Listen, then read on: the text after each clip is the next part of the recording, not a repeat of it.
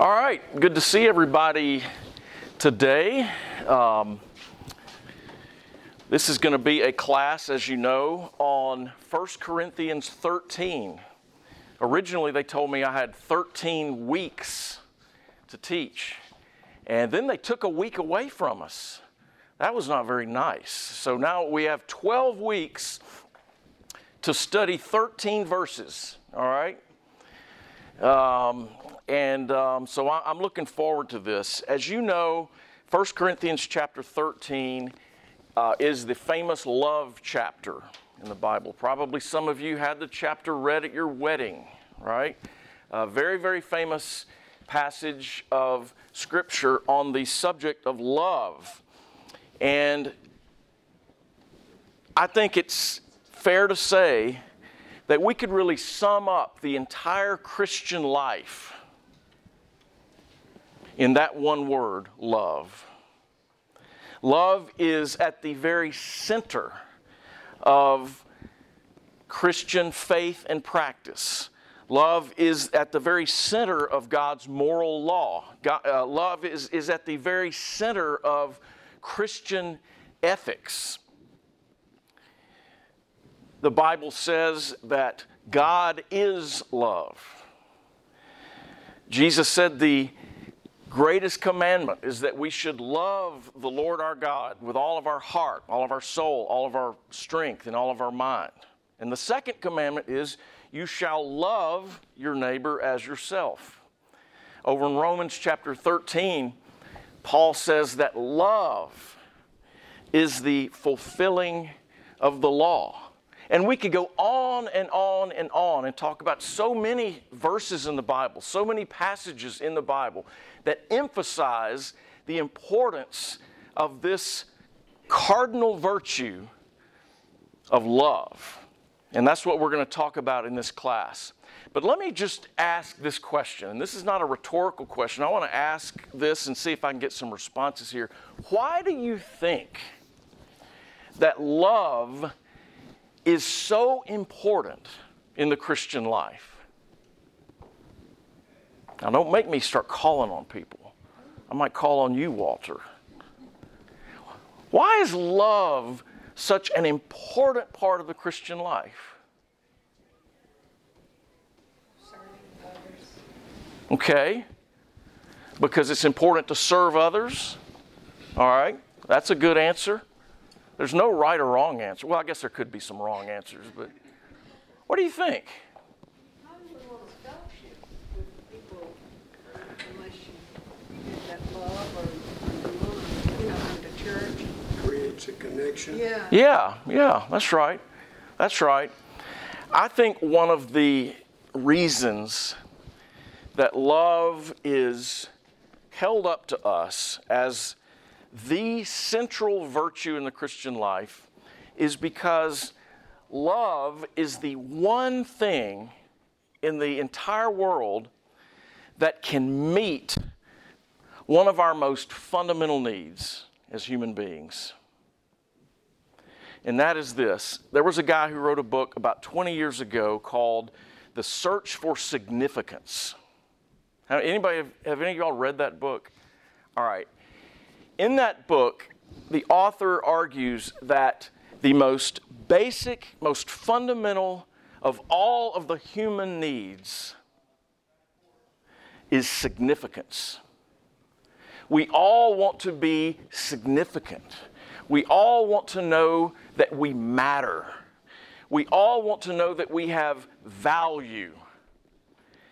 And it is love that brings significance to our lives. Now, we search for significance in all sorts of ways, right? We search for it in our jobs. We search for it in prosperity. We search for it in physical pleasures. There's any number of ways in which we search for significance. But the Bible teaches that the only way that you can experience true, lasting significance is through love. And there are two dimensions to this, at least, I think. Number one, there is a passive dimension. That is, we all want to receive love, right? That is a very, very basic human need, the need to receive love, the need to know that we are worthy, that we have value, that we have significance. And when we receive someone's love, they are conferring significance on us. They are telling us that you matter, you are valuable, you have dignity, you have worth, and all of these things. And that starts from the moment we are born. From the second we come into this universe, we have this instinctive desire to be loved. You've probably heard about some of these orphanages they have over in Russia and the Ukraine and some of these places. A lot of the young women over there have babies. They can't take care of them. And so as soon as these young women have these babies, they will immediately take them to one of these orphanages they have. And a lot of these orphanages have hundreds of little babies. And they're chronically understaffed. They may have 3 or 4 nurses, quote unquote, that are there taking care of maybe 300 or 400 little bitty babies, okay?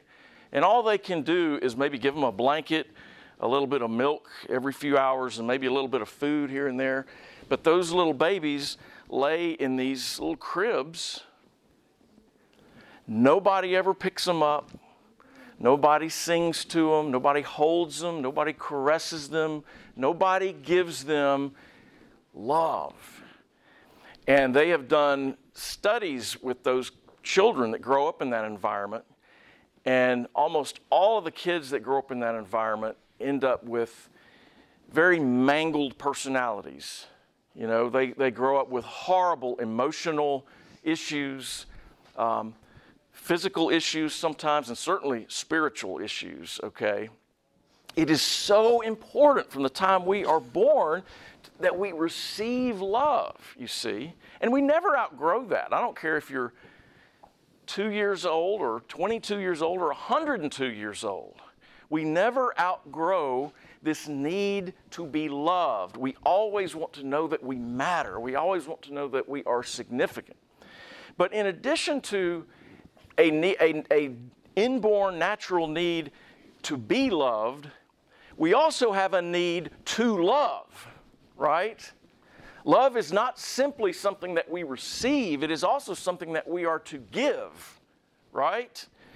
The Bible again says over and over and over, we are commanded to love. As we said a minute ago, the greatest commandment is that you shall love the Lord your God with all your heart, soul, mind, and strength. The second greatest commandment is that you shall love your neighbor as yourself. So love in this regard is a commandment. We are told to love. Love is an action. It's not simply a sentimental sort of feeling. It's not just something that's supposed to be in our minds. It's something we're supposed to do. You shall love. Soren Kierkegaard, a great Danish philosopher, wrote an entire book on love, and he called it Works of Love. And his main point in that book is to say love is not a feeling. Love is not sentimental. Love is something that we put in action. If we're not putting our love in action, we aren't loving. And so we have, just as we have a need to be loved, we have a natural need to love. We were made to love. We were made to experience the love of God, and that love is supposed to flow out of us into the lives of other people. We're not simply to be a reservoir where we receive this love. We're supposed to be a river where the love of God and the love of other people is supposed to come into our lives and then flow through us into the lives of other people. And you will not flourish as a human being. You will not live up to your full potential as a human being if you are not actively loving the people who God puts into your life. Now, what I want to do today is sort of introduce this class, and I want to do 3 things primarily. First of all, I want us to read 1 Corinthians chapter 13, and then I want us to talk about some of the goals that I have for this class, and then I want to provide a little context for you, because the only way to really understand any passage of Scripture is, first of all, to understand the context in which that particular text was written. And so I want to talk about those things today, and then next week we're actually going to start our study of the actual text, all right? But let's turn to 1 Corinthians chapter 13. Again, it's only 13 verses.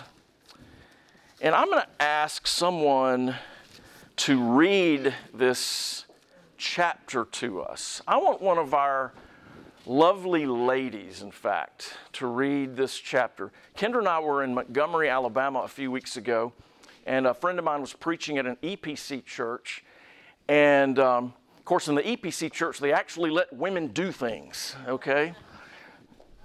I thought I'd get more laughter than that, okay? They actually let women do things in the EPC. And so they had this woman who read the Scripture that day. And she had the most beautiful voice I think I've ever heard. I told Kendra during the middle of the service, I said she could read the Bible all day, and I would just sit here and just want to listen to her. So I'm going to ask, do we have any female volunteers to read? Wait, now you just pointed at Carla. And you know this verse is Well, it's That- because her voice is the loveliest voice. There you go. Valentine's was last week. You don't have to say that. Come on. No. All right. So I want one of our ladies. Would you read it?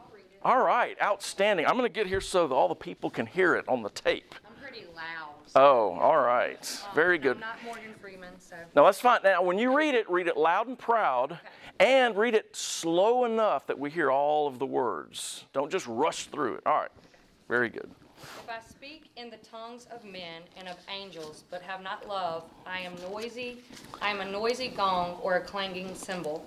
And if I have prophetic powers and understand all mysteries and all knowledge, and if I have all faith so as to remove mountains, but have not love, I am nothing.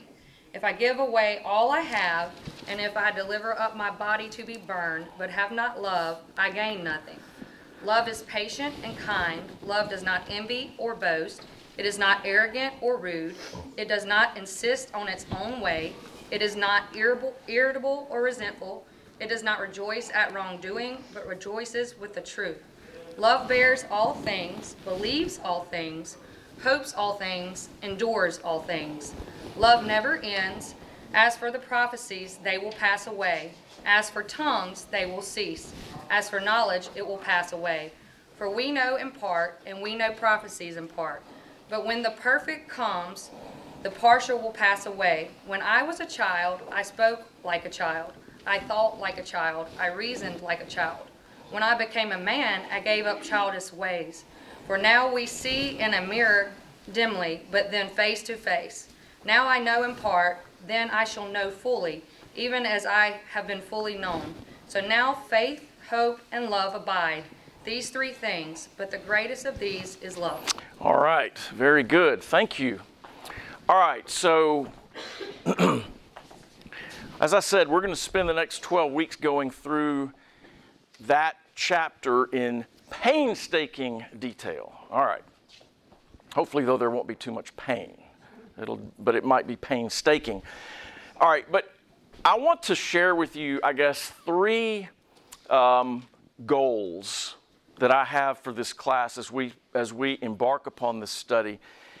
The first goal is, and I think this should be a goal any time we study the Bible, any passage of Scripture, and that is, I want us to come to a better understanding of the nature of God and His Son Jesus Christ through a study of this passage.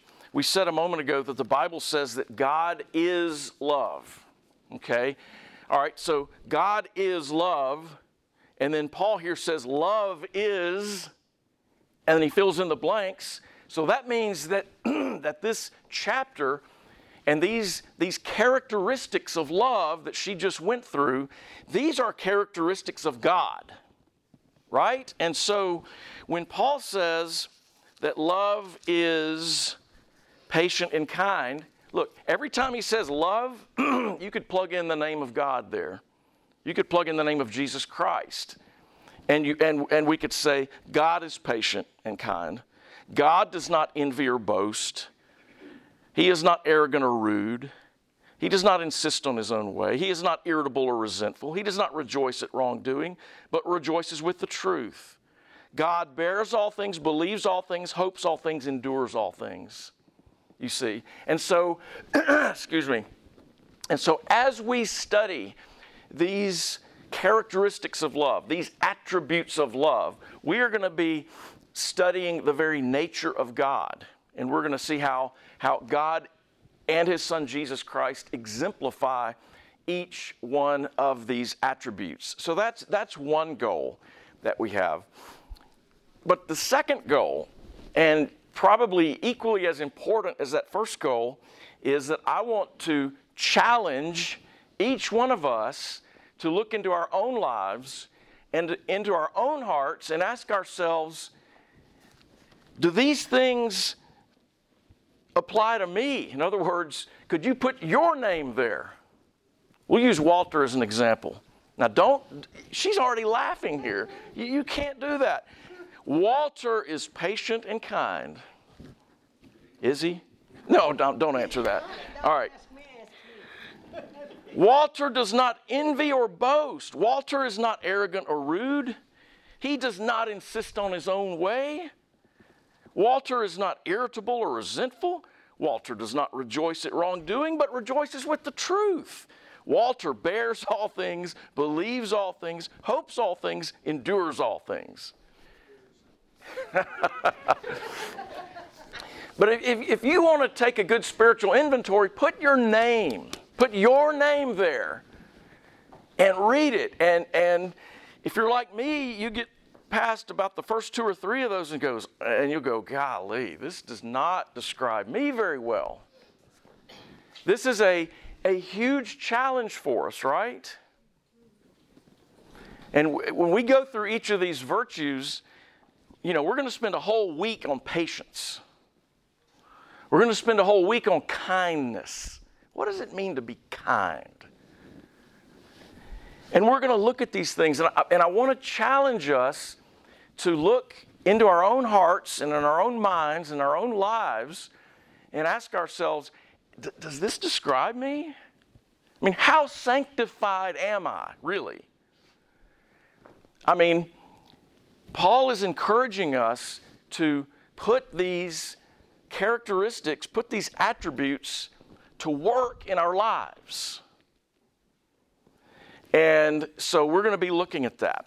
We're going to be asking ourselves, does this really, do these things apply to me? And if they don't, how can I become more patient? How can I become more kind? How can I become less irritable, less resentful, and so forth? And we're going to look at that. All right. The third thing that I want us to do, in fact, let's do this, since we found this earlier. I'm going to make 2 columns here. We're going to say that these are the,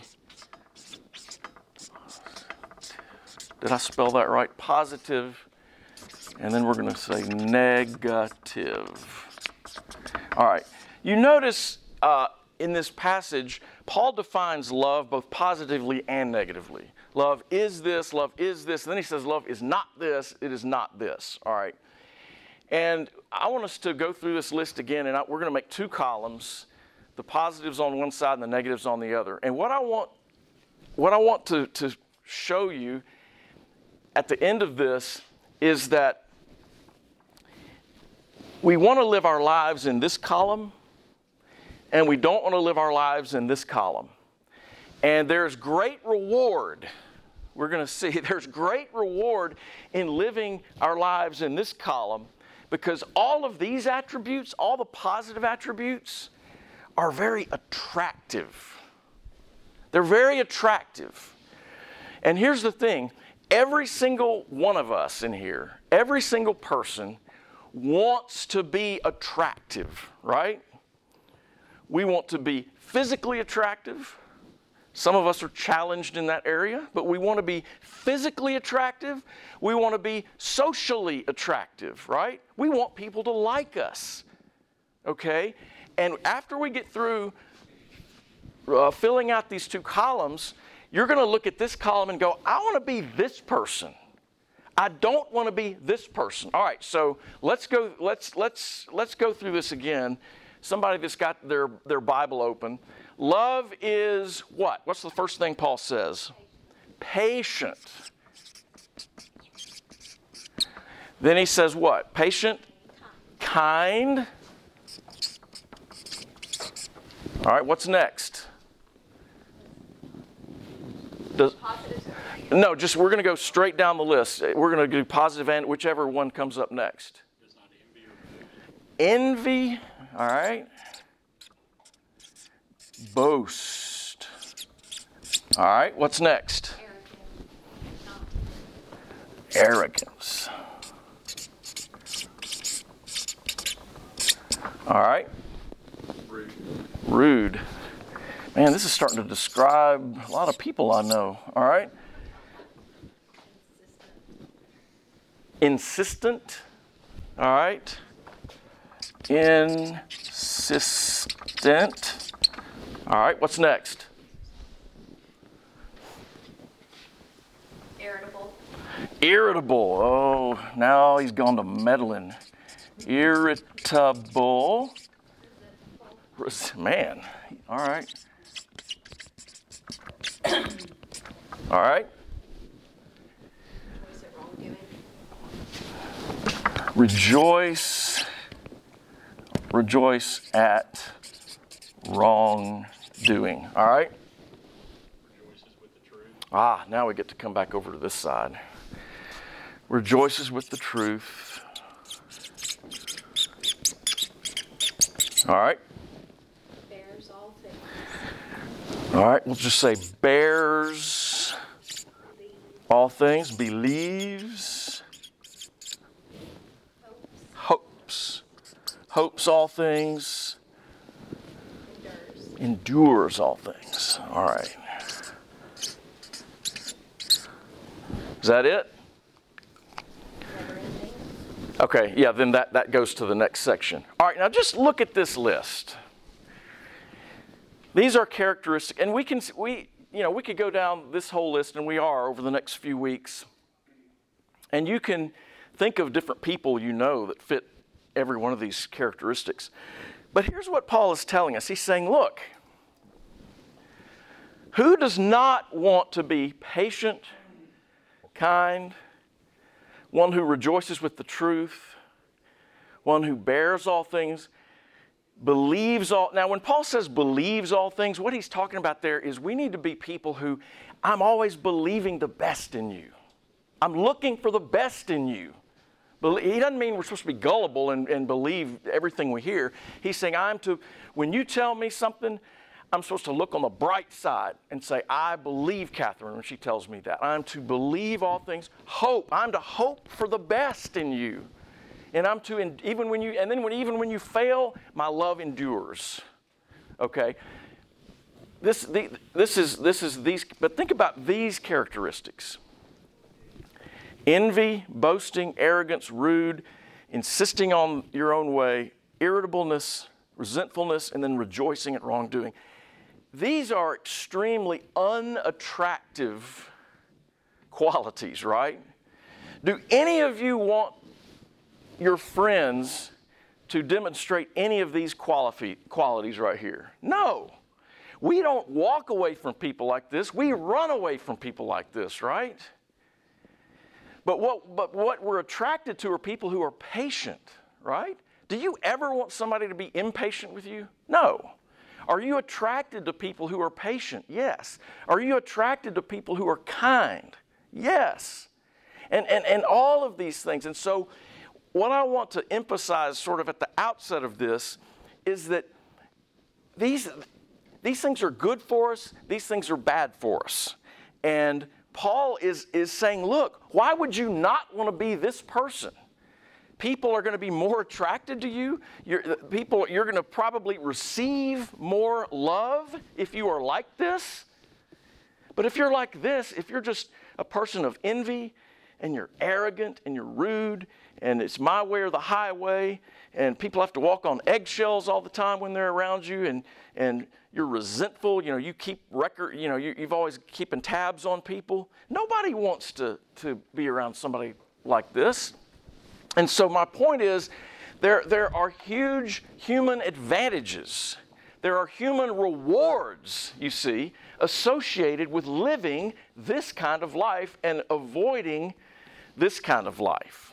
And I want us to think about that as we study this. Now, in the last few minutes we have remaining, let me give you just a little context for the book of 1 Corinthians and 1 Corinthians chapter 13 in particular, because context is always important. As I've said before, a text without a context is a pretext for a proof text, right? Okay. All right. So that simply means when you open up any passage of Scripture, it is very, very helpful to know a little bit about the background, to know a little bit about the situation in which the writer is writing. Think of it, 2,000 years from now, there will be a historian somewhere, probably getting a PhD in history, in American history, and they'll probably write their dissertation on Abraham Lincoln's Gettysburg Address. Okay? Now, if they just picked up that document 2,000 years from now, and they didn't know anything about the founding of the United States, if they didn't know anything about the American Civil War, they didn't know anything about slavery, they didn't know any of that stuff, well, they would be able to understand part of the Gettysburg Address.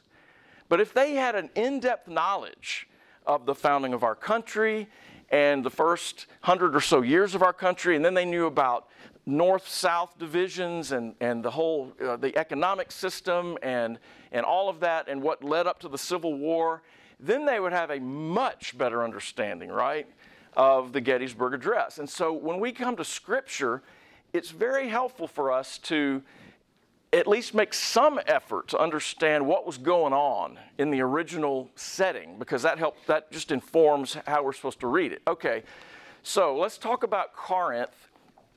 Why does Paul insert this chapter on love here where he does? Well, Corinth was a church that had, we might say, a love deficit. Okay? It was a church that had been founded on Paul's second missionary journey, and if you read the first few chapters of 1 Corinthians, you discover that they had all sorts of problems. Okay, they had divisions. They had almost like little churches within the church. Okay, and they had some people that said, we hang on every word that Paul says. But then they had others that says, we don't care about what Paul says. Peter is our apostle. That's who we follow. And then they had others that said, no, neither Peter or Paul. We like this guy named Apollos. We read about Apollos over in the book of Acts. He was apparently a very powerful preacher, speaker.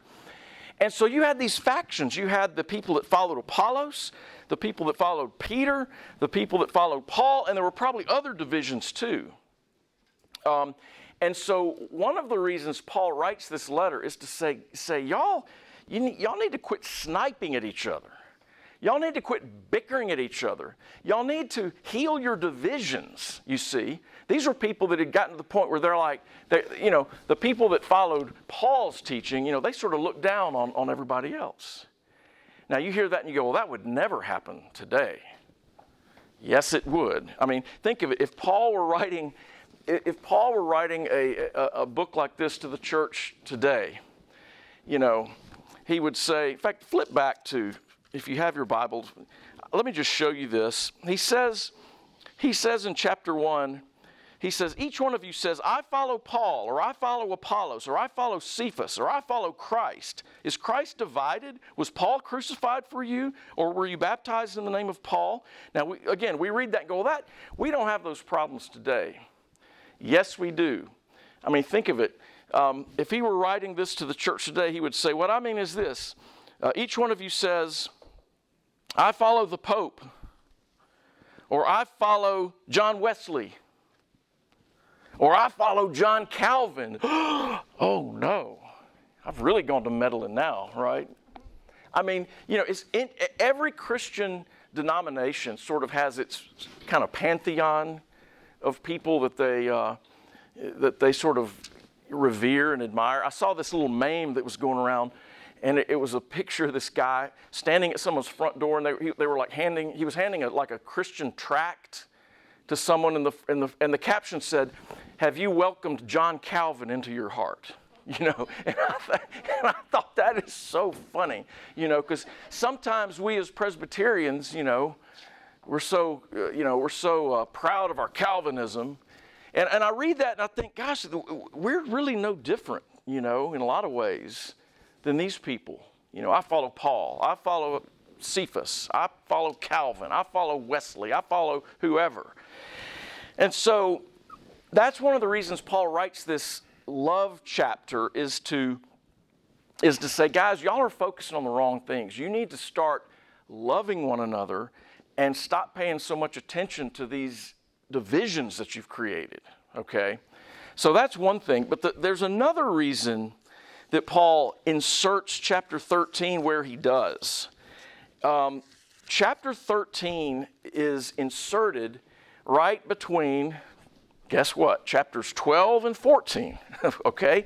Now, in chapters 12, 13, and 14, Paul is specifically addressing the issue of spiritual gifts, okay? They had a lot of people in Corinth who were speaking in tongues. They had a lot of people who were prophets. They apparently had miracle workers. I mean, this was an exciting place to go to church, okay? You never knew what was going to happen when you went to church at Corinth. But they had all these people with all these charismatic gifts, and we're going to talk about that some next week. But here's what was happening: the people who were speaking in tongues, they thought they were just a little bit better than the people who weren't speaking in tongues. The people that had this gift of prophecy, see, they thought they were just a little bit better than everybody else. And so again, you had people who were kind of one-upping each other. My gift is better than yours. You might be a teacher, but God, I can work miracles, or I'm a prophet, or I can speak in tongues, or whatever it might be. And what Paul does in these 3 chapters, and chapter 13 is right in the middle, he says, I want to encourage you in all your spiritual gifts. He says, if you can speak in tongues, outstanding. If you have the gift of prophecy, wonderful. If you're a teacher or a preacher or whatever it might be, he says, I want to encourage you to use those gifts, and I want you to use them all the more. He says, but if you aren't loving one another, you are nothing. He says, I don't care how many tongues you speak in. I don't care how many prophetic visions you have. I don't care if you work miracles. He says, that doesn't matter if you don't love one another.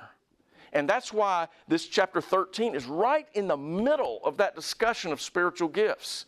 In fact, if you look at just the last, the ending of chapter 12, he says, are all apostles, are all prophets, are all teachers? Do all work miracles? Do all possess gifts of healing? Do all speak in tongues? Do all interpret?